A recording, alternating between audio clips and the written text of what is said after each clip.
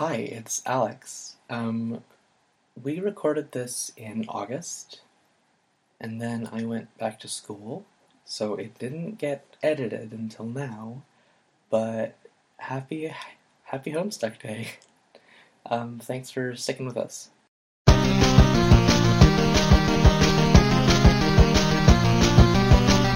Hello, and welcome to the Hamsteak Podcast. It's the podcast where we talk about Homestuck and read it, and tell you about it. That is accurate. This is Alex. Hi, I'm Alex. I never read Homestuck God. before. It's early in the morning, folks, but we got this. I've never read Homestuck before. And my name's Lydia, and I super have. Kinda. So today we're in the run-up to Cascade. I'm so excited. Me too. This reading ruled. Since our hiatus, and last time was kind of a recap of stuff we'd already read. This is my first new stuff in a while, and it's oh yeah, this is good. Yeah, it makes me really excited to hear you say that because honestly, unfortunately, this part is so dense. I spent so much time trying to figure out how to break up these readings that I have read this goddamn section of text so many times that for me, unfortunately, I really think pretty much all of the cool value is just gone. And which is another way to appreciate it because Homestuck I feel is a lot of just oh shit moments. Mm-hmm. For lack of a better word. And once you take that phenomenon away, it's weird to be able to actually kind of see the bones of it a little better. Yeah, that's a good way of putting it, I guess. I, as a first-time reader, I'm just kind of along for the ride here. Mm-hmm. And I don't expect it to really make complete sense as I'm going through it, but it feels like it's going somewhere. That's a great way to describe it. It definitely is going somewhere. I've been listening to our old episodes, our old first episode, and I remember I talked about how Hussey did, I completely forgot about this. He described his storytelling method as retroactive foreshadowing, where basically, basically he would just account for things, he would just, kind of make random decisions and then later on act like they had been deliberate and part of, complicated machination. And those chickens are starting to come home to roost a little bit. And we're starting to see what happens when you do that. Right. And I think an important part of it is that he's upfront about that. Every the first few pages where you're describing everything about John, I don't, as the reader, expect all those things to have been planned out to have repercussions 5,000 pages from now, but it does make sense for him to invent repercussions for them. Mm-hmm. Basically. I guess it is just storytelling, huh? It is unique storytelling. It's a very unique tone, I think. Or at least it's a good example of a kind of tone that's less prominent than serious storytelling. Yeah, it feels almost it's almost more in line. I'm not necessarily holding Hussey up on the same level as these gentlemen, but it feels in line with a Terry Pratchett or a Douglas Adams, where it's I think so. I think that's a fair comparison.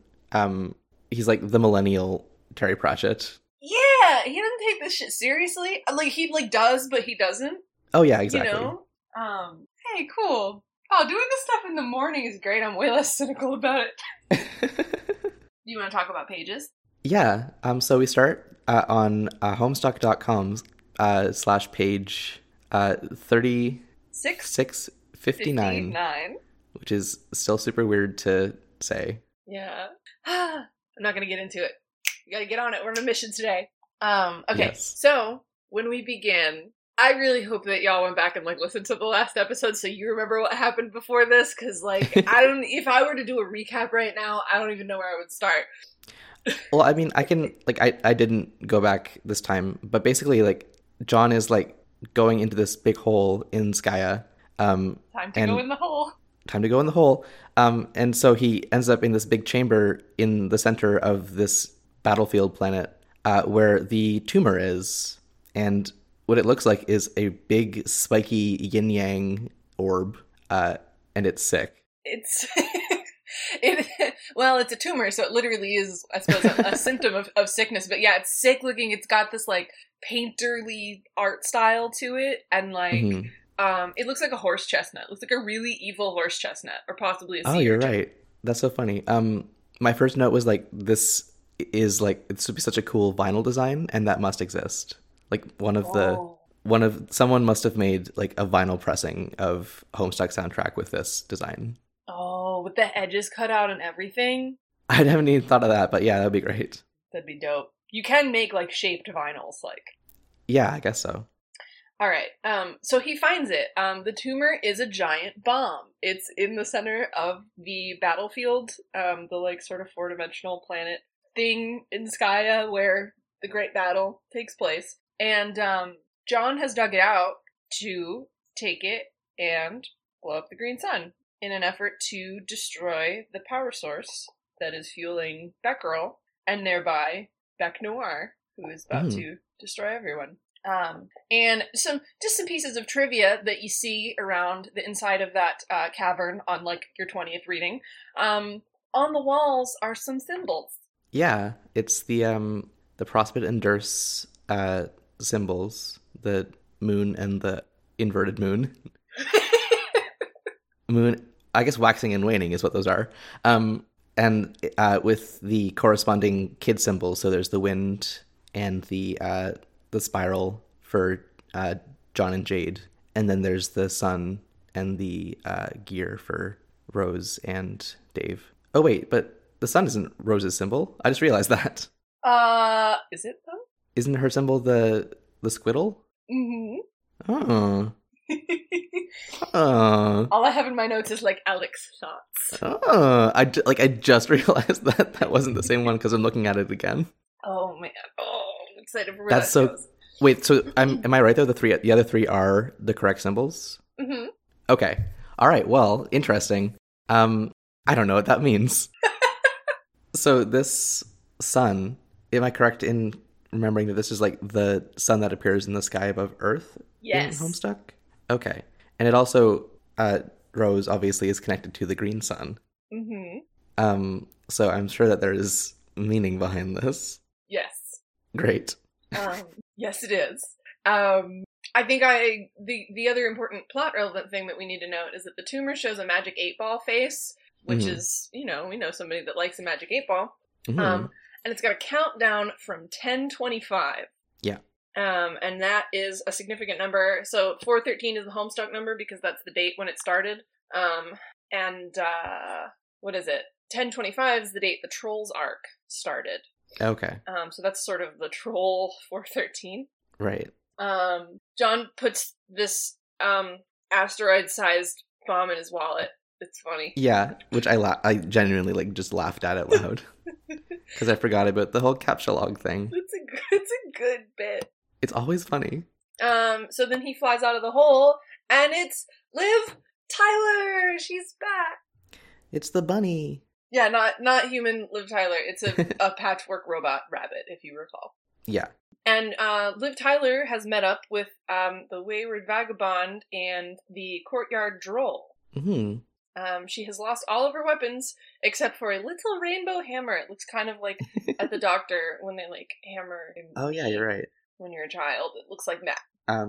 Yeah. So there's some like shenanigans with this Liv Tyler. She passes a note to John that's from Jade, explaining that the bunny now has some functions. It has a red and green eye, or it has red eye and a green eye. The green eye monstrosifies things, as in makes them bigger, and the red eye littleifies things. This is true.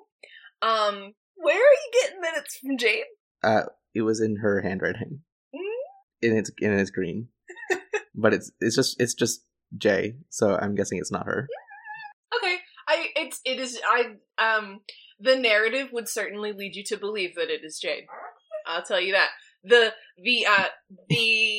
persona in which it is written does not feel like Jade, is what I'm saying. You're right. You're right. And it's also written with like capitalized letters, which I don't believe Jade does. People who are familiar with the story are screaming. I remember now that who it is, who I haven't met yet. Oh no! I mean, it's been like 3 years since I started this. I have pieced together some things. Yeah, that's true. That's all the authentic Homestuck reading experience. Chip away at it. It's like reading scripture. No. It is like reading Lord of the Rings, though.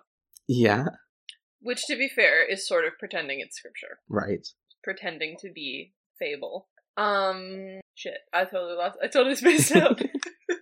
Yes, so because we were talking about this mysterious letter. It's written in a really fun character persona of like this like old-timey scamp, but also a lot of swear words. So it's cool. It's fun. Which, like, to be fair, I like just kind of like was like, oh, okay, that's a Jade kind of thing to do, I guess. But it's not Jade. It's close to Jade. It's Jade Jason. It's adjacent. Oh, yours is better. Adjacent. But yeah, John guesses it's probably just Jade. Yes.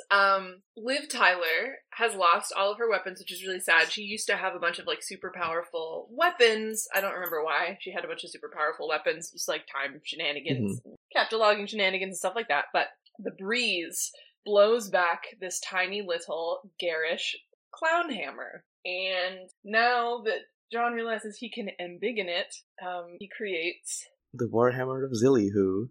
Oh, I love the Warhammer of Zillyhoo so much.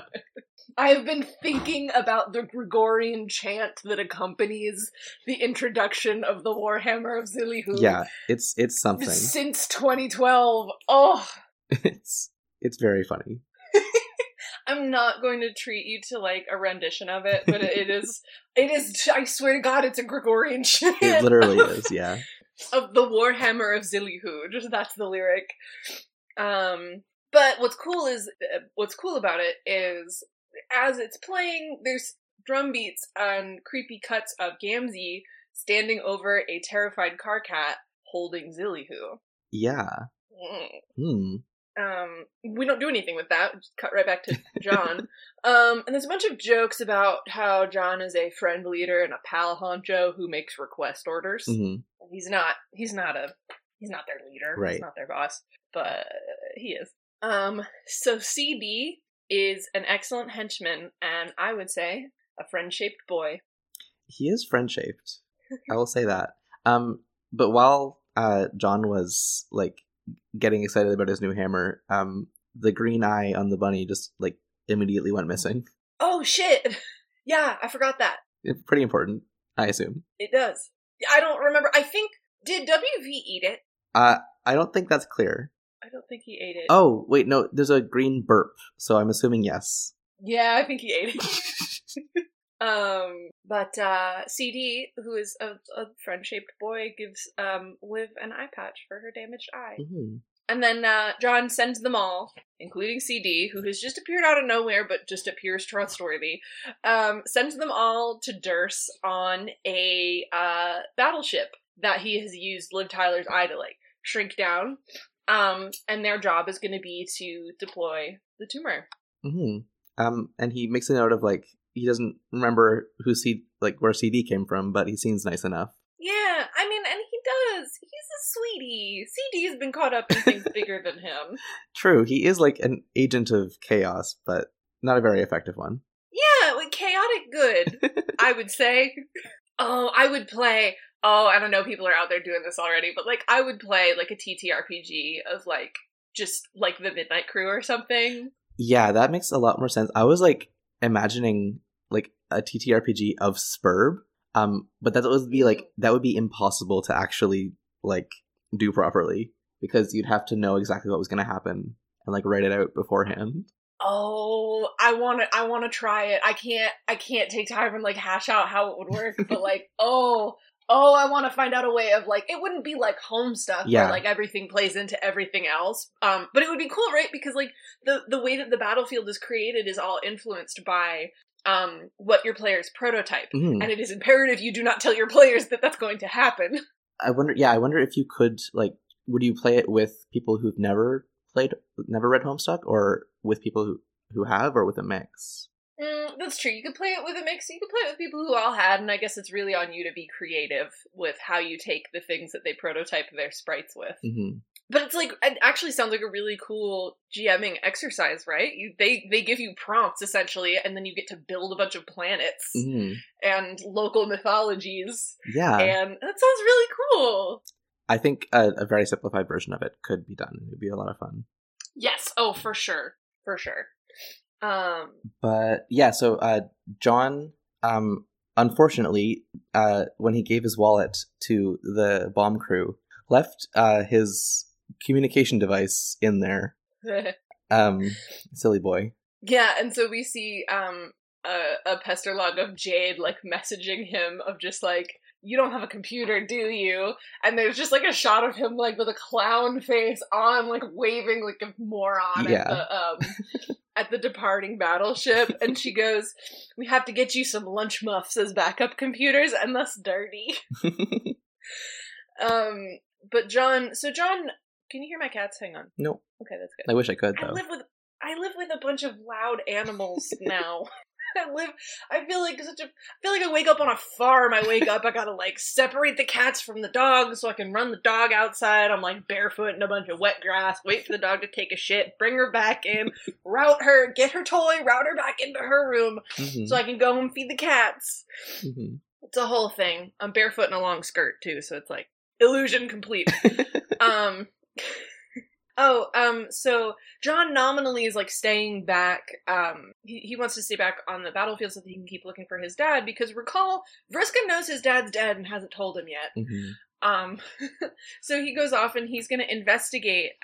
It's actually cool. It's been throughout this sequence. What you think are maybe just, tendrils of the battlefield or whatever are slowly like, because it has kind of like overhead, like arching bridges and stuff, but they grow and they fan out and they're very clearly like something weird and tendrily and black is happening. Yeah, it's like on the horizon. Like an ink storm almost. That's such a good way to describe it. Yeah, it's like on the horizon, like you said, there's this like cyclone of blackness with purple lightning, which seems like a great place to go look for your dad. Yeah. And I mean, unfortunately, he's right. Yeah. So he investigates this grimdark phenomenon. Yeah, he flies over, and then we begin a pretty involved game. You're mostly Rose. Yeah. Well, I guess you're Rose the whole time. It's called See or Descend, in our like ascend and descend theme. Mm-hmm. And it starts with an animation of Rose descending. Her skin has gone like dark gray, and her eyes are glowing, and she's inside of this cloud of tentacles, this huge cloud of tentacles unraveling around her. Yeah, so she descends down onto the balcony where her mom and John's dad like lie dead and bloody. And she just kind of walks past them and doesn't have like if you investigate their bodies like in the game, she's only here for Jack, she says. It's very chilling. Yeah, the no sign of Jack here, and like part of this is like, oh, this was more noteworthy in 2011 when this was coming out, but like it's cool that we have like girl characters that are robust, and her entire character point is not like she wasn't nobody before she, started having a revenge thing. Like what am I trying to say? She's having, like, this crazy revenge breakdown, but it's, like, not gendered. Right, yeah, that makes sense. How rare do, like, girl characters get to do that? Where, like, oh, now she's powerful. Like, she was always powerful, and now she's just going off the deep end, and everybody's kind of very worried for her, actually. Yeah. As opposed to it being like, oh, you know what I mean? It's not like, oh, this is great. It's like, oh, fam, what's going on? Yeah, the music rips. I wanna shout out the music rips, and I forgot to look up who made it. I wanna add it to the show notes if we can. It rips. It starts out as like a creepy music box over like violin and strings and choir, and violin is like Rose's like kind of theme instrument, mm-hmm. And then everything kind of goes like movie score epic, and it adds some like electronic runs to it and some really pounding drums. It becomes very sinister. Yeah. It's cool. It's great.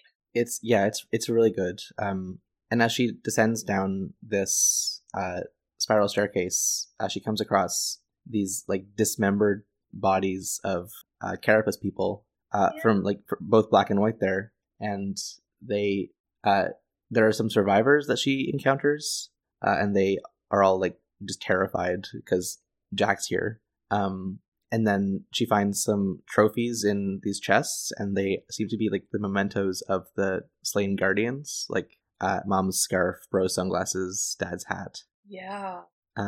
Which who's putting these in chests? Like, why is Jack putting them there? I mean, like it's both like kind of an abstracted game mechanic, like way of just having these items here. But also later on, the trolls kind of like lampshade the chests in their like meteor lab hideout. Yeah. So shortly afterwards. So the idea is probably that Jack actually put these here for some reason. The whole thing is pretty cool. It's all I won't get into it, but on a first read, it's probably pretty neat.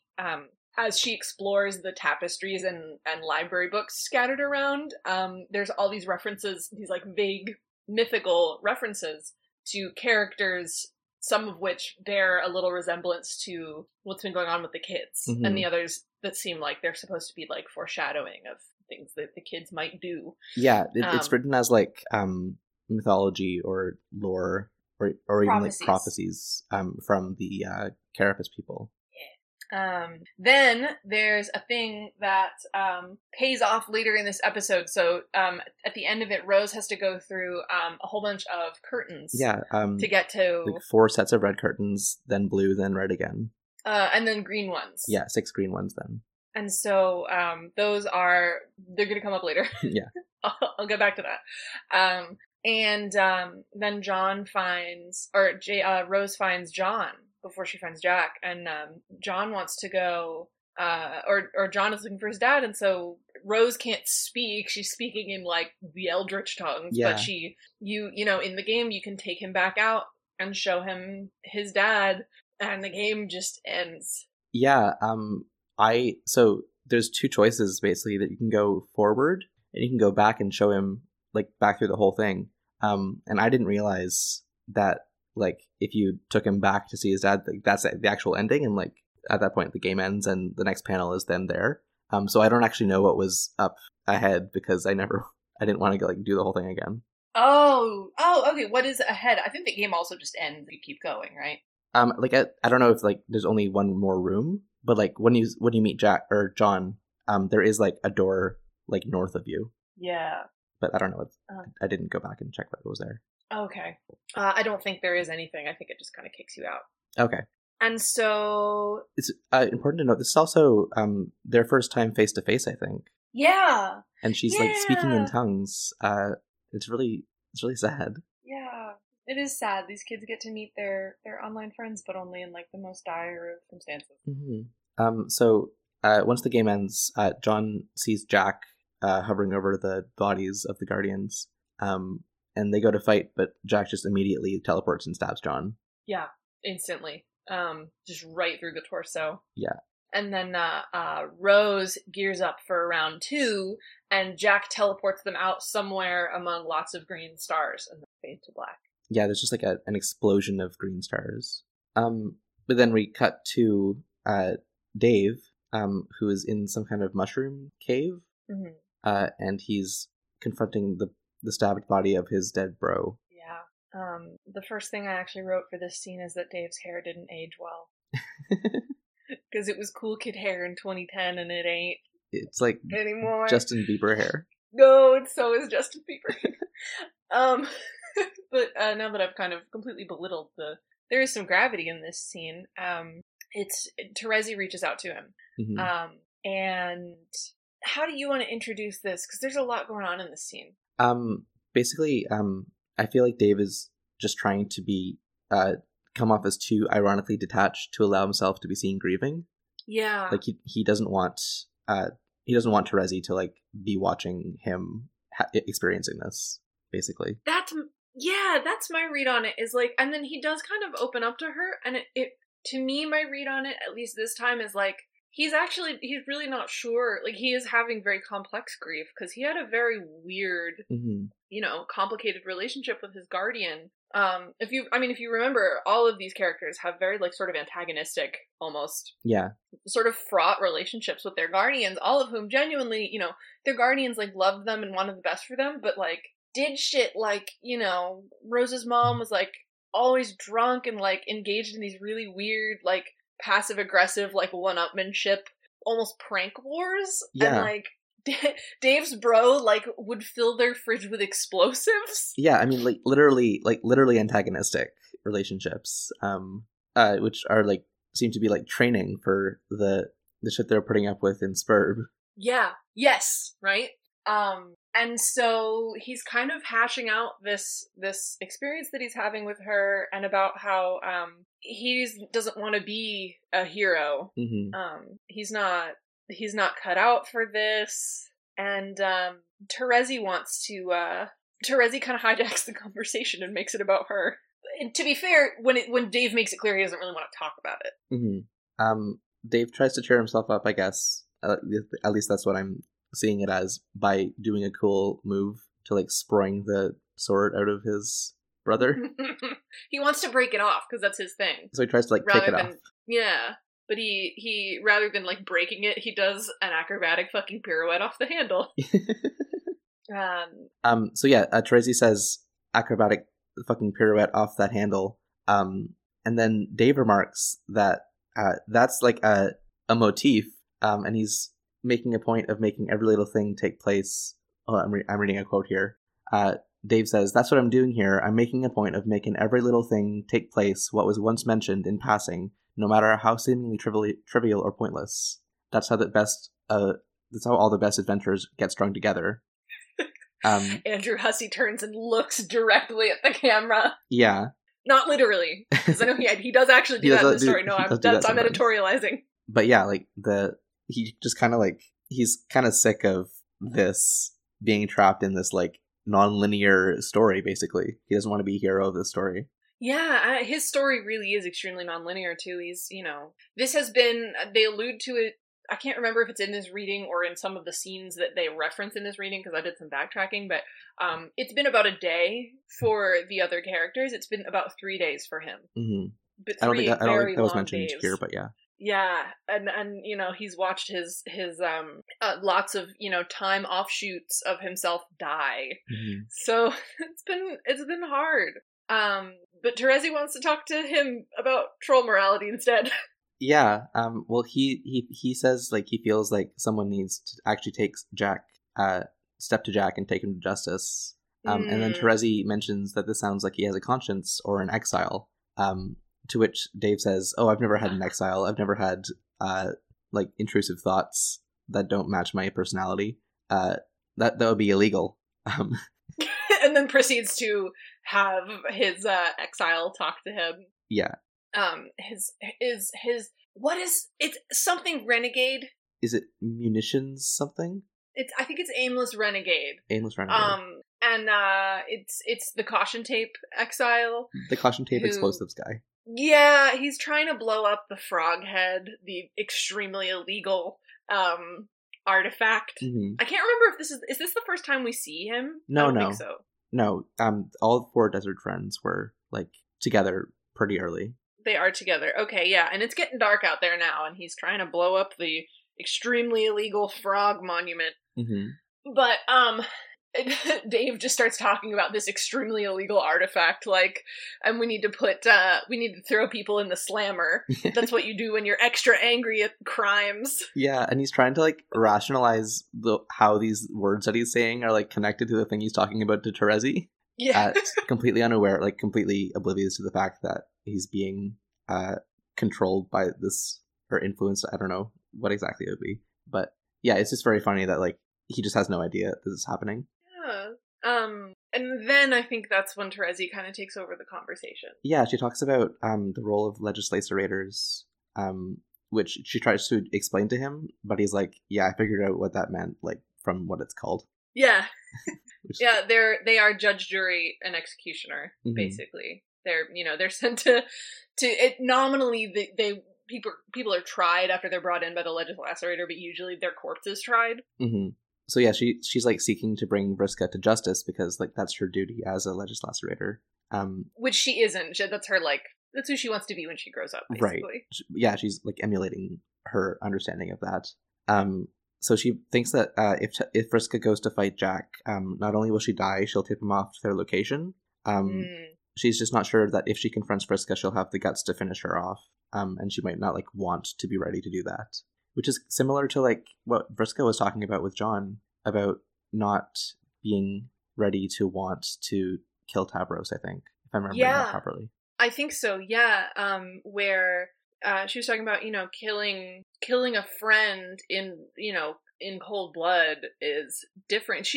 They've both murdered lots of people. Terezi would trick them to their deaths. Vriska would also, I guess, trick them to their deaths because she needed to feed her Lucis.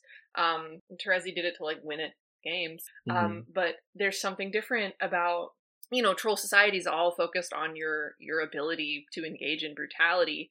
And she's not sure she can handle, she's not sure she wants to be able to handle, like you said, like killing her friends. Yeah.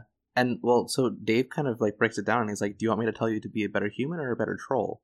And that was really interesting because it feels to me like obviously the way that the trolls are written, they're basically just like really weird humans. Like their actual thought processes aren't different. They're just like very different cultural norms. Yeah. And it really feels like troll morality is this artificial like structure that's imposed on them that they think they have to like naturally acclimate to, but none of them or almost none of them like actually thrive in that system, which might also just like further like cull to make the ones that actually do thrive and are like sociopaths, like the ones who survive to adulthood. Yeah. But it feels like their minds are like fundamentally human or like equivalent. Like they're not like they have they have consciences. Yeah. Boy, capital S society, huh? We do live in one. We live in one. Dave does say about Vriska, if you kill her, we can all stop obsessing over her, which is really funny. That's exactly the quote that I pulled. Like there you go. I love Terezi and Dave's relationship. Mm-hmm. They're great. They're good antagonistic buddies. Yeah. Then we get a page telling us that it's the end of year 2, which is wild to me that this is only 2011. This is only 2 years in. Yeah. Reminder that the story ended in 2016. Mm-hmm. So this is the end of disc 1 of Homestuck. Yes. And there's a whole fun thing with the at the bottom of this like card, this like floppy disk is like 4 red, 1 blue, and 1 red like circles, implying that those are like the acts, I guess, and that the disc 2 is 1 green and 1 white. So I don't know what those are. That's it. They just symbolize like acts and sub-acts. Yeah. And when those curtains were in the game, I forgot to mention, I just had a note. I was like, I'm not sure if this is like symbolism or if it's just like a joke, like prolonging this suspense. And it was both. I guess the one thing that you can note is that the red and the blue dots are around when the trolls were introduced. Yeah, that makes sense. Like 4 acts with like the human leads, and then Act 5 was trolls, right? Mm-hmm. And then this is Act 5 Act 5 Act 1 or Act 5 Act 2 that we're in right now. I think so. Yeah. Yeah. So remove disc 1, start disc 2. Disc 2 is missing. Mm-hmm. You must insert disc 2 to continue. And there's a whole like run around with Terezi looking for disc 2. Yeah, she falls in a trap. Yeah, she falls into this like trap door because there was a note apparently from Vriska, very obviously from Gamzee. Very obviously to all but Terezi. Mm-hmm. Little Cal is flying around in a lime green suit, which I think we talked about this in a relatively recent episode that we found out that Doc Scratch is made of Lil Cal and a bunch of code that people wrote in their dreams. Oh, whatever. Normal stuff. Like, fine. But, so Lil Cal, puppeted sort of by Gamzee, are zipping around behind her. She's completely oblivious. She's like doing, an investigation on the room. Mm-hmm. One of the things she investigates is a music box, and it's just a nice little showcase for musicians for the comic. Yeah. Different tracks they've done. She also finds the Homestuck Disc 2 in a record sleeve, but then she puts it in the record player. And she makes a big scratch on it. Ha ha!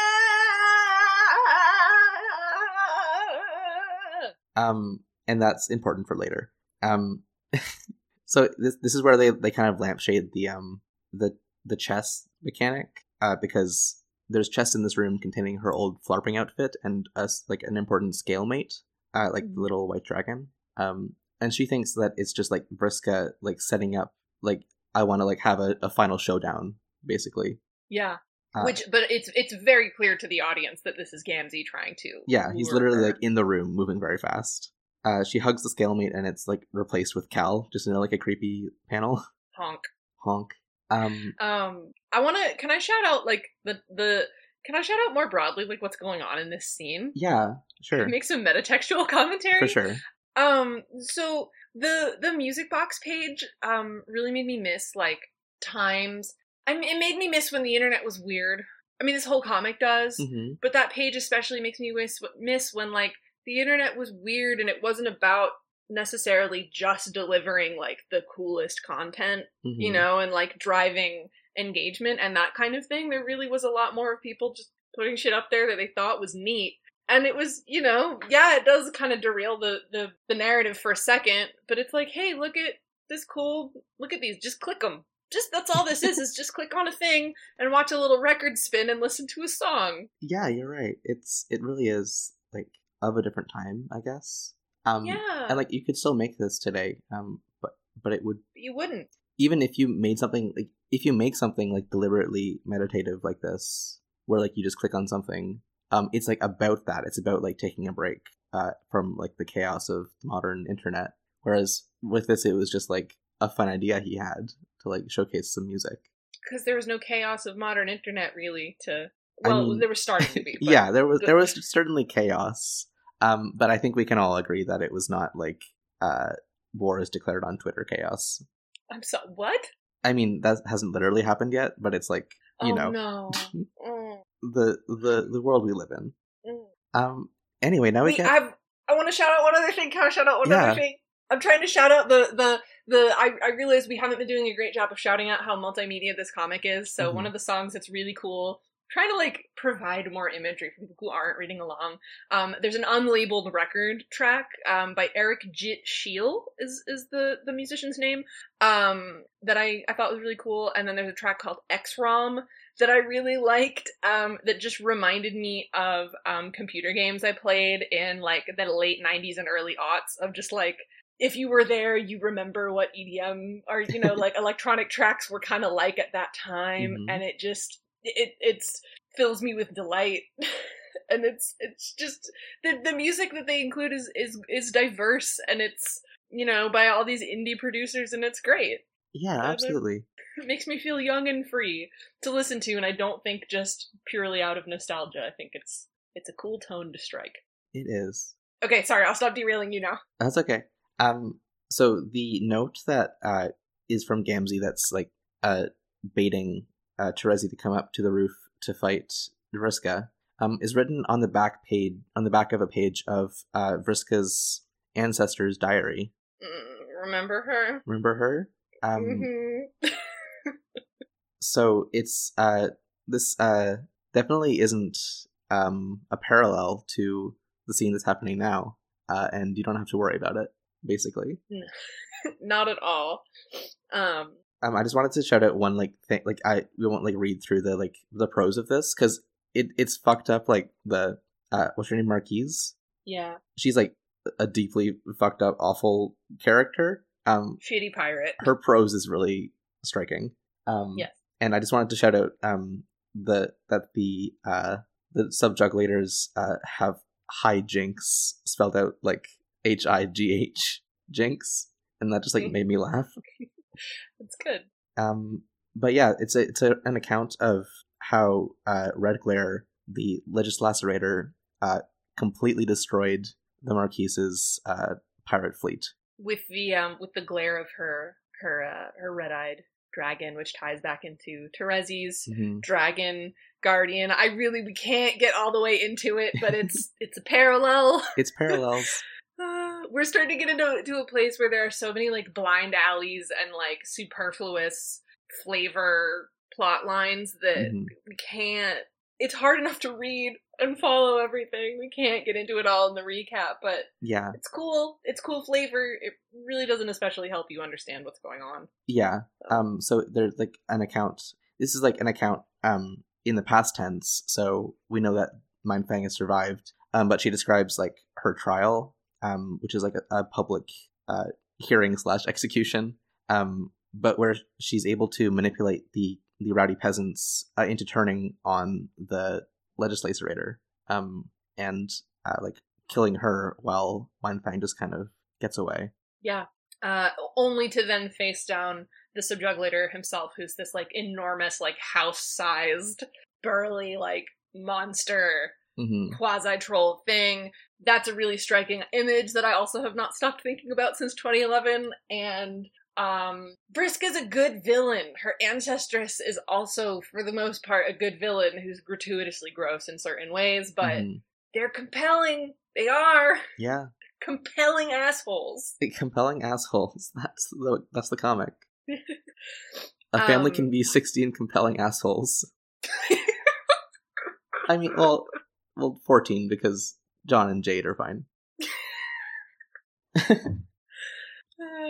It's beautiful. Oh, I also want to shout out the bongo breakdown in this like flash, which is it's superimposing like scenes from these ancestors with Terezi and Vriska meeting on the roof. Mm-hmm. So like she's been lured up there, but Vriska really is up here. Yeah, which kind of like confused me.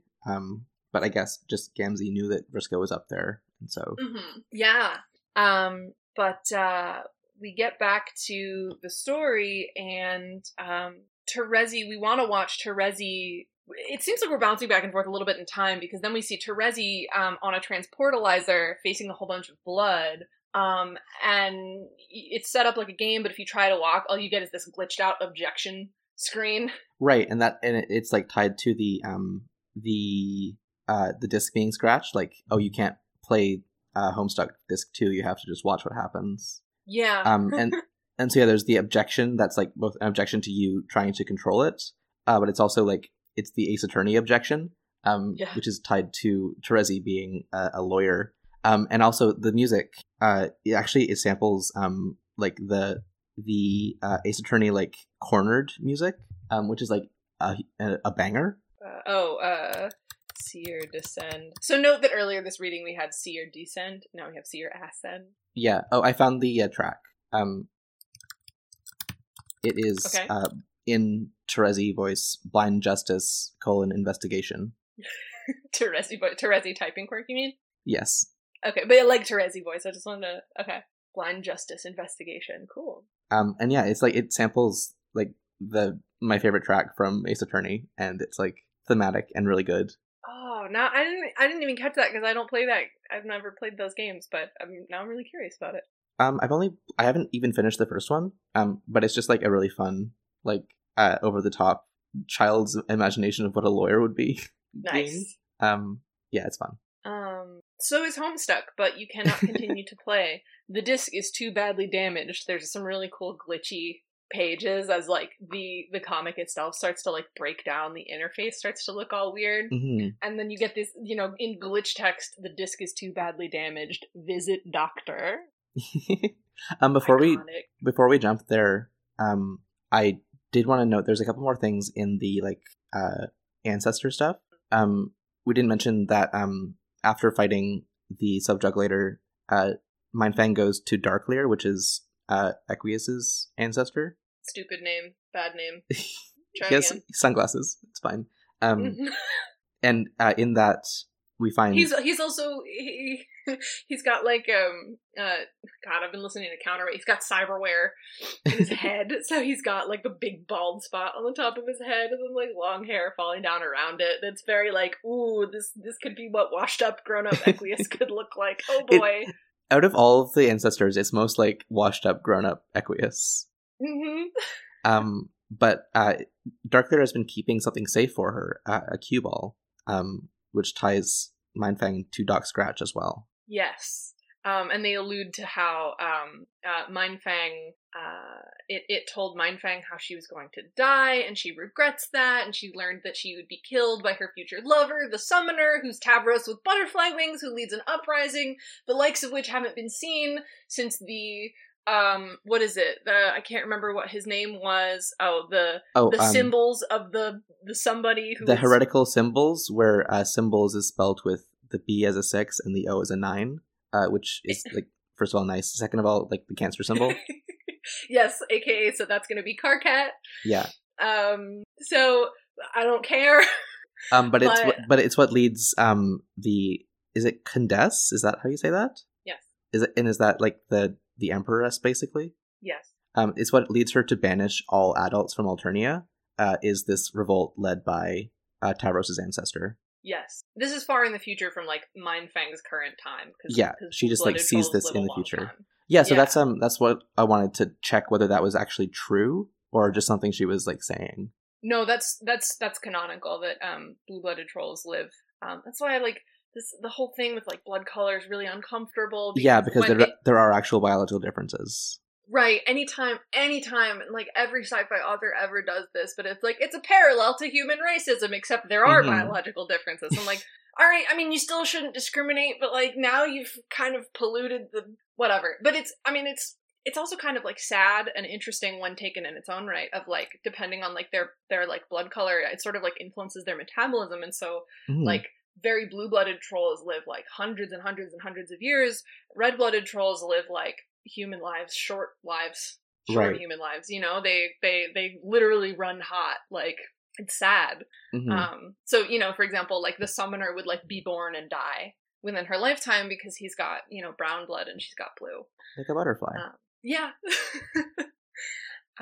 Yeah, so it is actually pretty interesting, and that was a good call. That's actually very important history, that is why troll society is like that. You can trace it back, well, I mean, it was horrible and brutal before that, but there was this, like, catalyzing act that at least explains why these children now had to grow up in such a brutal world where they didn't have parents or an adult society to look up to at all, and had to raise themselves. And it does seem like, so my previous theory was just kind of that this journal was written, like, basically as from the perspective of a kid making this up, whereas this seems a lot more like this is an adult who actually is living this and describing it.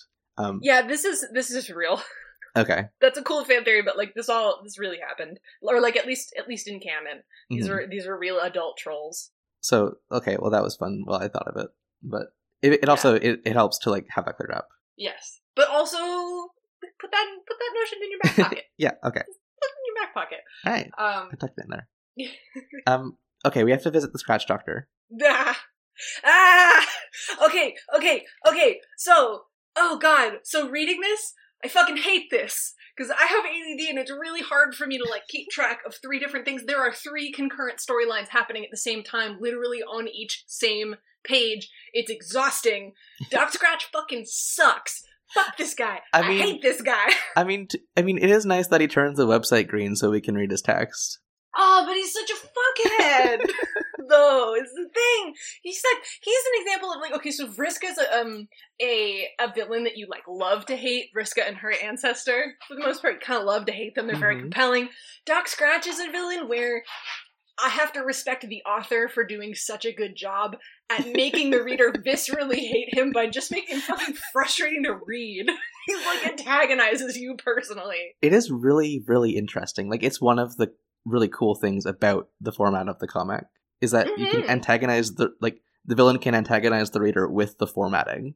Yeah, it reminds me of I'm listening to Counterweight. I'm listening to the Counterweight arc of the Friends at the Table podcast, which is I would very much recommend. It's really cool. One of the cool things about it is, like, there's a villain who sucks because he's, like, extremely, like, socially, you know, manipulative in the way that extremely competent people can be, and that sucks to watch play out, but it especially sucks when, like, it's literally two people in a room and it's a player character trying to accomplish something and the GM just shutting them down with those conversational tactics. Mm-hmm. Like, it's infuriating. It's so hard to listen to and it's great, but I hate it. Like, I had to take breaks. Man, yeah. And we return now, our scholarly podcast. We'll do, once we finish Homestuck, we can just do a breezy Friends at the Table recap podcast. You know? Yes. No. Maybe that's the next thing that, like, you need a podcast to get you to listen to. Maybe. To consume, you know? Because that was the whole thing with Homestuck, right? It's like, you were like, I'm never going to read this unless I was doing a recap podcast, and I was like, let's do a recap podcast. I mean, you're not wrong. That's the origin story, baby. Oh my god. Okay, yeah, we have to go over what Dr. Mr. Scratch says. He's basically making I don't know how deep you want to go into what he's doing here. I want to hear what you're going to say, and then at some point I want to lay out visually how these three narrative threads are all being displayed and, like, go over them one at a time, rather than trying to say, like, and then this happens, and also as that's happening, this and this. I think that'll be impossible. So I think there's sort of an introduction, and then things start to splinter, and we'll want to go over the splinter threads separately from the main kind of interaction, where it's like first Scratch interacting directly with you, the reader, and then it begins him sort of narrating what's going on in the Troll and Kid storyline. Right. I mean, like, I didn't like write down exactly what I thought was happening because I was just kind of taking it in. But basically, what I understand this as is kind of like he's talking about how the way that we've seen, like, jokes, themes, characters, like, repeat themselves, like, throughout Paradox space, like, in the different timelines, the different universes. Like, events also repeat themselves with, like, equivalent actors. So we see, like, an example is the shot of Beck stabbing through John's torso. We see the same thing with Vriska, but that's also in, like, it may or may not be in a Splinter timeline, because he's, like, doing this whole thing where he's imagining what would happen if Vriska went to fight Jack, but we don't know if that's what's happening or if Terezi actually killed her. But either way, it doesn't matter because Vriska keeps coming back because she's God mode, God tier, I mean, and can't be killed normally. It's very confusing. Oh man. Okay, so I can expand on that. I can expand on that quite a bit. Yeah, this whole session, it makes me miss when I read it the first time, because it really does just kind of wash over you, and it's super compelling, and you do definitely later on end up having to go back and click the wiki and, like, read pages and be like, what the fuck actually, like, plot, because it's one of those things where Hussey expects you're gonna watch Cascade, and Hussey's gonna expect you to have understood what the fuck was going on there. And I do want to say, like, I read this a week ago, and, like, at the time I was following. I cannot describe what was happening. Yeah, no, it was the kind of thing that, even having read it a bunch of times, I actually had to sit down and, like, I've got a wall of text because I actually... Okay. One of the lines is, God, this comic is complicated. I'm ready. Okay, so there are triple storylines. So at first there's the main panel, like we've been seeing, the big panel image, and just narration text. It's not a pester log. Scratch is, like, talking directly to us as though he's the narrator. So it starts out almost as just set dressing, where the top banner area is an image of Doc Scratch's study, with, you know, cool stuff in it. And what's about to happen is a story's going to play out in that top panel that's basically concurrent to Scratch talking to us, because he can sort of be in multiple places at once and focus on different things. So he's, you know, being an excellent host and narrating to us, and meanwhile dealing with the shit that's about to pop off up there. Meanwhile, there's the main panel is sort of less him talking directly to us and more him narrating something that's going on in the main story. And there is actually a canonical narrative truth that's delivered that way, but I'll explain how that is. And then finally, what is it? There will also be... Go ahead. The scrapbook? So the scrapbook comes later, but yes. Okay. Intermittently, there will be panels in the main area that show another perspective on what's happening in the top panel. So sometimes that spills over Right. into the main panel. Meanwhile, the narration sometimes is about it, and sometimes it's not. And then at one point during the top panel storyline, Scratch adjusts it to play out a completely different thing happening in the kids' story, as I believe then that top panel storyline migrates down to the main panel. Mm-hmm. So there's a lot going on. There sure is. I want to go over the top panel story actually first. This is what's literally happening. As you're reading it, what you actually do is you focus on what Slick is narrating to you about the kids and the trolls. But in order to unpack this, the best way to do it is go, okay, here's what's literally happening to you, the reader, from your almost self-insert perspective in Doc Scratch's study. Mm-hmm. So, really quickly, what happens there is basically Spade Slick shows up in the study, oh god, hang on. Hold up, let me read my notes for a second. Yes, he eats candy. And is generally antagonistic. He tries to, he starts destroying the clocks in his study. He destroys the heroic/just clock, which we'll and this is a callback to the Midnight Crew, interlude, right? Yes, yeah, with 1001 out of 1000 clocks destroyed. Yeah. And it's suggested that, situational simultaneity is what's happening here. That's what I was trying to remember the word for. Yeah. So they are fighting, and okay. Oh, I didn't take notes on this. Okay, so let me just remember what happens here. Basically, they get in a fight. Doc Scratch starts to send henchmen in after him, and they Slick starts fighting back. He eventually starts burning the study down. And one of the henchmen comes in and just fills him full of bullets. He's dead. Okay? Then we cut to Snowman, if you remember her. From there, she is the one who, if you kill her, the universe dies. You destroy the universe. She's the 8-ball. So right. She, it's implied, sees all of this happening in the same panels in the main panel where we're talking about how Terezi is a seer of mind and watches alternate possibilities play out. So Snowman, it's suggested what's really we've been seeing is Snowman watching this possible reality play out where Slick gets filled with bullets. Okay. So she appears herself in the story and redirects the bullets through her body back into the henchman that's trying to kill him. So he falls over dead. And then recall that she is the character who's the reason that Spade Slick has an eye patch and a missing arm. Mm-hmm. She has been very antagonistic to him, and they hate Snog. So they are kiss-meesies. Then Scratch gets increasingly upset with this. He comes in and he cold cocks Slick in the head with this big giant bloody scrapbook. That's got a whole bunch of blood on it, and you'll recognize it. It's actually the .tilde-af programming language, till death, from the Troll universe. What color blood is that on the book? It is. I went through it. Okay, so it's not everyone's. It's Aridin, Vriska, Kanaya, Tavros, Nepeta, Terezi, Karkat, and Fefris. Damn, you really went through it. I really did. The only blood missing is Equius, Solix, Aradia, and Gamzee. Okay. I don't remember where it came from. Okay.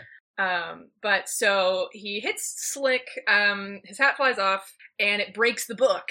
Mm-hmm. And then Slick punches Jack out the window, follows him down to the ground, and confronts him with a gun. And he says, "You're not supposed to kiss her, Mr. Slick. You're supposed to kill her." And it looks like he's about to shoot him, but what he does is he hands the gun to him by I don't know what you call it, the gun handle. There's a word for it that I don't remember. The gun handle. I think it's called the stock, I don't know. So it hands it to him, and in that panel where the barrel is pointed at his head, there's an image of an 8-ball shimmering over his face. Over Jack's face? Or Slick's face? Over Doc Scratch's face. Doc Scratch's face. So now it's Slick on the ground with this gun in his face, the handle of this gun in his face with the barrel pointed at Doc Scratch. The whole thing is that Slick was supposed to kill Snowman. She was antagonizing him. Slick was supposed to kill her and thereby destroy the universe, or, you know, kill Doc Scratch, which has the same effect, which will bring his employer into existence, right? That's his goal. He's Right. trying to die to Right. bring about his employer. Did we know Okay. his employer's name? Lord English. Yes. Okay. I wasn't sure whether that had been revealed yet. Yes. So he's trying to bring Lord English into the world by getting himself killed. Then Scratch hands Slick the gun, and he cuts out that panel. Okay, so that's what goes on in that storyline. Meanwhile, somewhere in there, that became the main panel, Mhm. and Scratch adjusted. He implies that what's been playing out in that top panel was actually like a screen that he had control over, so he like shakes it and adjusts it to show you something else. As just before we move on from that, I just wanted to note that when Doc Scratch throws Space Slick out the window, that was the first time I realized that there was anything else on the moon besides Doc Scratch's house. He's like in a penthouse, like in the city. I thought it was just his house up there. Nah, it's Which the I get, moon. I mean, like I don't know why I thought that, because like it's a spacefaring civilization. Like, of course, their own moon would have like stuff on it, but it just never occurred to me. Well, I mean, because they don't spend a whole long time harping on the idea that, if you recall, these are actually the exiles. The Carapace people in this world are the Alternian exiles. They are the trolls' exiles. Right. So this is the same moon as the exile moon? Yep. Okay. Yep. I did know that, I guess. I just forgot. Yeah, there's just a lot going on here. Mm-hmm. So yes. So that plays out. Then, as Scratch adjusts the narrow fenestrated panel, we switch to just a quick little silent scene between Dave and Jade, where they're harvesting frogs to breed them on Jade's planet in order to kindle the forge. Mm-hmm. And then Jack shows up and is just doing a whole bunch of murders. And they're breeding frogs on the land of Frost and Frogs, and then Bec Noir shows up. They start fighting. Noir uses his space powers to reroute Jade's bullets, because she fights with like assault rifles, which reads a little differently in 2019. Mm-hmm. But she fights with an assault rifle. And so Noir basically phases the bullets through his body, redirects them back to Dave. And then we got back to them. Jade's bending over his body, like knowing that she has to kiss him to kind of bring him back to life. And Noir is like just over her shoulder. He's still there. Mm-hmm. So that's that storyline. Now we return to our regularly scheduled programming. This is actually the main story that's happening with the kids. Okay, so the way that these panels were laid out, everything you just said, I basically didn't even notice. Whoa. Because like it was in like scrapbook pages and like in between panels, and I was just like focusing on the Vriska story. Yeah, it's the kind of thing that you would have to go back and reread. Like when I saw that, like the scrapbook pages, I thought those were just like flashbacks that were thematically relevant, but no, it's a whole other story happening. Yeah. Yes. Okay. Oh gosh, and we're gonna get into those. We're actually about to spend the next 2 episodes just going through those clippings for the most part. Oh my gosh, amazing. Yeah. So the Doc Scratch storyline ends on actually him going, "What a mess! Like, feel free to examine the clippings while I tidy." Okay. And what you're about to be able to do is click through a bunch of different, short little, stories on each of the characters. Which made me think, he's like, "Oh, what a mess," and he like contrives this whole thing of like, now you're gonna click on the clippings. On the one hand, like, cool job, multimedia storytelling, but also, what I wrote was, did Hussey conceive of this entire device just to get out of writing a continuous narrative running up to Cascade? Like, you know what I mean? Like, on the one hand, it's like, this is a cool device. I now lean more towards, like, this was a cool narrative device to use. Mm-hmm. But it also makes me think of the way that, like, Hussey didn't necessarily have... for all that Hussey killed his darlings, he didn't kill his darling, parallel storylines. And there's just, like, so much going on. He likes to show you everything that's happening. Mm-hmm. Very little happens off screen. And so, at this point, like, it's starting to proliferate beyond the ability to do it, beyond the ability to even pretend to do it as, like, now we cut to this, and then we cut to this. Like, I'm not even going to try to be linear anymore. You can figure out how this all goes together. I mean, yes, but also I think a lot has happened off screen so far. Like, especially, I think I mentioned last time, like most of the trolls spurb section or session, sorry, like just wasn't shown. It was just implied to be similar to what the kids experienced. That's true. But still, the amount of stuff that happens on screen is like, really feels too much. Yeah, for sure. This comic's just really big. But you gotta remember, it came out serially. So, like, in between updates, when you could, like, rehash everything with the fandom, it was manageable. Mm-hmm. Now you've got a friendly podcast. Y'all can't see the eyebrows I just did, but there was some eyebrows that happened for you. Okay, so for the Vriska and Terezi storyline, I do have notes because I was actually following it. Please. Take us away. So what happens is basically Vriska and Terezi have a standoff where Terezi, basically Doc says like Vriska isn't gambling that Terezi won't be able to kill her. She knows that she won't be able to kill her. What she's gambling with is whether. Wait, is that right? Yeah. So what's she gambling with? Sorry. Let me read. Yeah. So it happens. Okay. Yes. So there we are. Terezi flips a coin and she says, "Heads you stay, tails you go." She just says "go." What they both mutually know Terezi is purporting to say is that "go" means fight Jack, but they also both know that Terezi really means "I kill you right here." Right.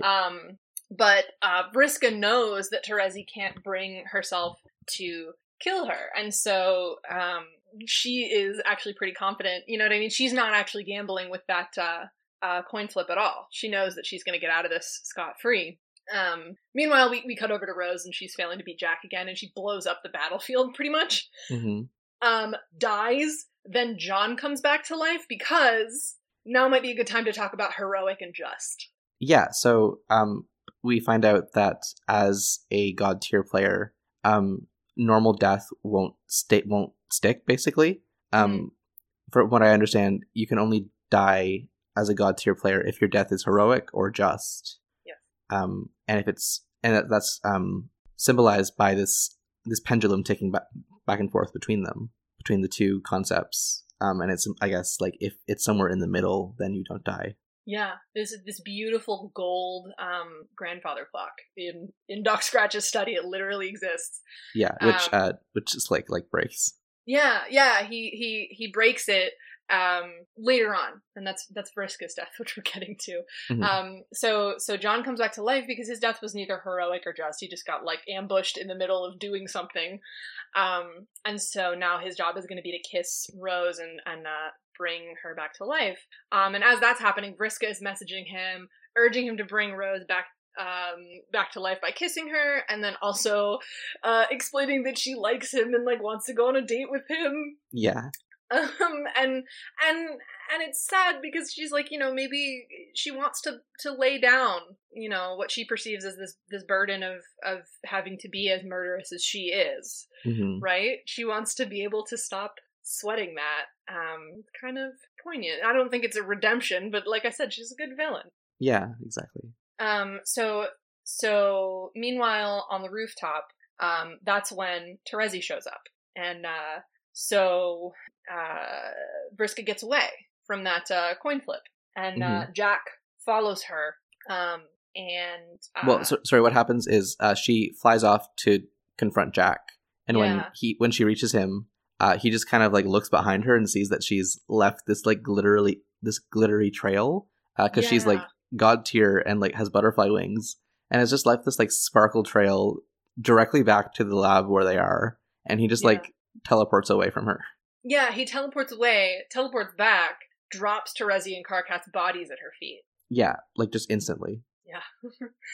Vriska, they say, or Scratch tells us, has a good shot at beating him because she's been stockpiling luck this whole time, and so her dice are kind of loaded. She plays with dice, and her dice are about to give her a really good attack. Yeah. But what Scratch tells us is that Terezi, as Seer of Mind, knows that that's not the Alpha timeline, because, what is it? That can't be the Alpha timeline, because Jack is about to go just rampage and murder everyone, and that, like, do you know what I mean? I can't remember exactly why it is she said that that's like not. That's not Yeah, possible. I Um, I kind of lost the thread there. oh man. Um, Go well, back and read I it. have notes. Doc starts talking about how a seer of mind would predict differently from himself. Hmm. Um, and Terezi is a seer of mind. Doc says this fight he's projecting wouldn't be on the Alpha timeline. It's because the Alpha timeline is the one that contains his birth and death. Yes. So a timeline where he doesn't die doesn't work. Yeah. Therefore, in the Alpha timeline, Terezi must kill Vriska. Yes. Yeah, that's right. Okay, hang on. But yeah, so then sorry, I misspoke earlier. The parallel between Jack stabbing John is actually Terezi stabbing Vriska through the torso. Yes. Okay, so what sort of story would this be with our knight and seer made to stay cadavers? Certainly not one the Alpha timeline would allow. She basically. So what they're suggesting is that Terezi may not necessarily understand that this is tied to Lord English's arrival or not, Doc Scratch's death, but she can at least see that like the Alpha timeline does not involve, she and Karkat staying dead. Or at least it's not her Alpha timeline, right? Mm-hmm. And so, despite the fact that she's not ready to murder Vriska necessarily, like, out of her own reasoning, via her, like, seer powers, she realizes that she has to stop her. Or, like, in the Alpha timeline, she must stop her. And so, as soon as Vriska turns away from that coin flip, she stabs her through the chest. Mm-hmm. And that's what happens. Yep. Meanwhile, like as this happens, Karkat arrives on the roof just in time to witness it. With a note in his hand from quote unquote from Terezi, promising sloppy makeouts. Pro sloppy makeouts on the roof now. So Karkat's up there, and then Solix and Kanaya are behind him, and he finds Terezi standing over Vriska's body. Mm-hmm. Everyone's horrified, and then Gamzee is behind all of them, wielding Zillihu. So this is where we got that shot a while ago of him looming, holding the hammer of Zillihu. How did he get it? Don't worry about it. Don't worry about it. And then it kind of ends you on Vriska's messages to John before he goes into the blackout, which is what happens when he goes into Rose's sort of grimdark aura.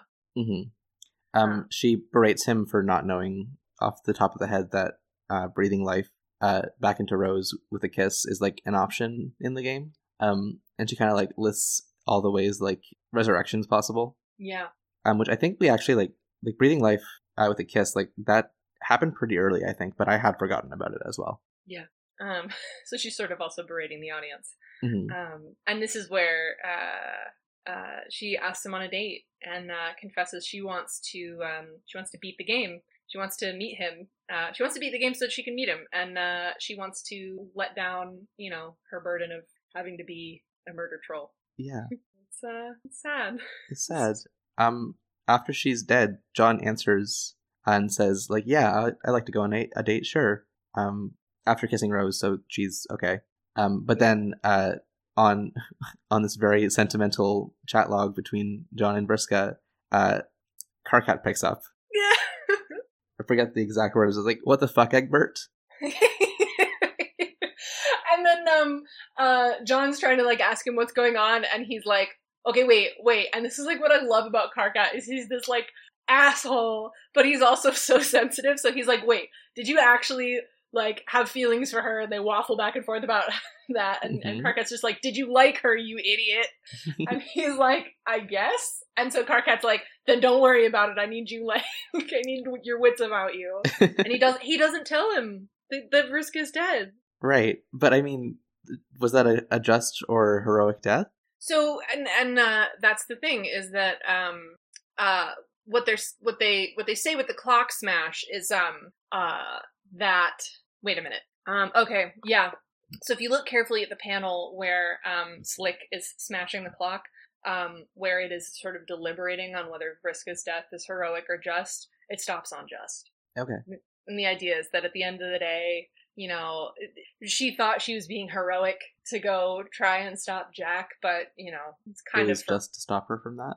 It was just to stop her from that. Yeah, she was going to bring about everyone's destruction, and she knew that. I mean, she knew that like she might lose, and she was underestimating, you know, the or you know, not acknowledging how what a terrible consequence it would be for all of her friends to die because she wanted to go be the hero. Right. And so, and also she's kind of a nightmare character, and so it was a just death. Vriska stays dead.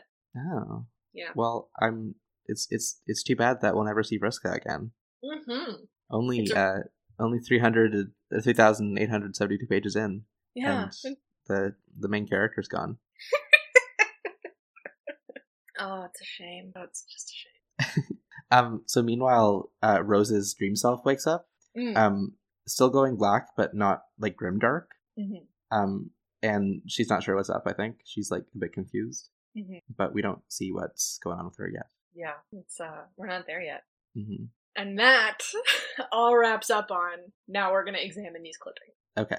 I think it's Doc who says, it's Karkat who explains to John, basically to sum up the plan with the scratch. If the plan's successful, they'll end up in a new session with alternate versions of themselves. Yeah.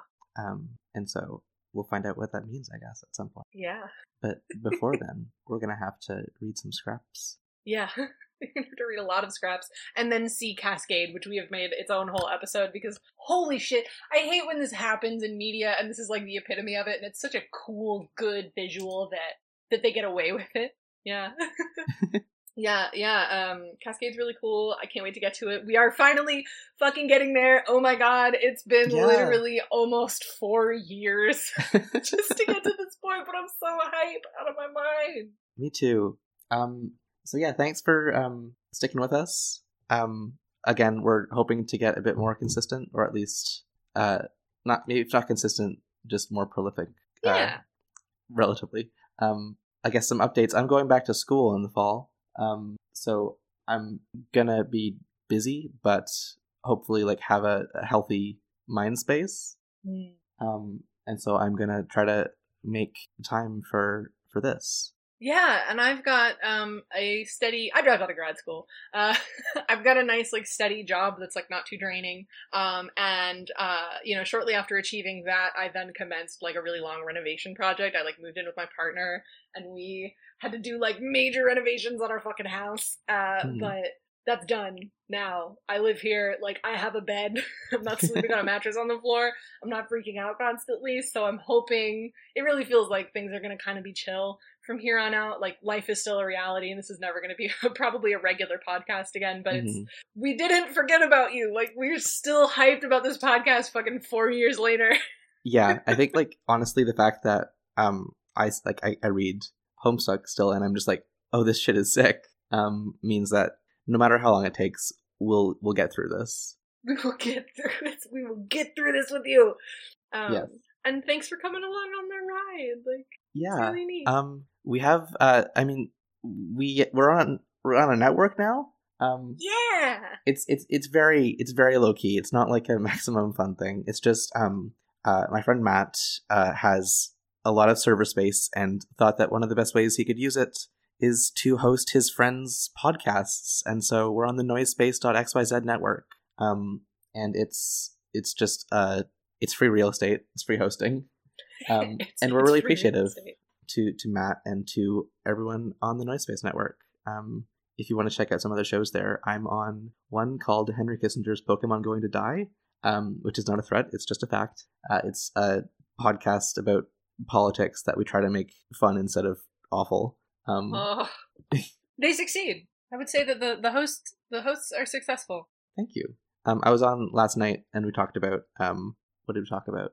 Funny things. I don't know. My brain's a sieve. But yeah, that's an example of the good kind of podcast you can find there, including this one now. Just as a technical note, when we moved to Noisepace, all of our show notes, which we had written on Tumblr, broke because the Tumblr redirect links that Tumblr gives you for any link you put in the body of text will break after a certain time. So I'm slowly rebuilding those. Thank you, Alex, for saving the show. But if you're subscribed on any we were only on the iTunes store before and on Libsyn, but now we're on Stitcher, Spotify, Google Play. And if you're on the iTunes subscription feed, it should just automatically update to the new feed. But we'll keep the Libsyn feed going for a little while to migrate. There's like a migration function built into Libsyn. Cool. Yeah, I'm so excited. I gotta say, this is all like Alex, like she made all of this happen with her like awesome like network and online general activity and being a cool person and active in the podcasting community. I have kind of gone to ground. I am not very online. I think maybe a handful of y'all follow me from like way back in the old days, but I like put my Twitter on private to go have a really weird couple of years. I want to throw my hat over the fence here. I'm gonna go back public. I'm not sure exactly how I'm gonna do that yet, but hopefully soon I am gonna have like a public handle. It might be the same, it might be different, so that I can actually like interact with y'all and interact with the podcasting community, because I'm ready to not have my head in the sand constantly. Well, thank you all very much for listening. This has been the Hamsteak Podcast, and thank you so much. I forget what we say at the end. We don't. Oh, yeah. we forget how we sign off, and then we remember that we don't have a sign off still. It's in 43 episodes. Thanks. Thank you.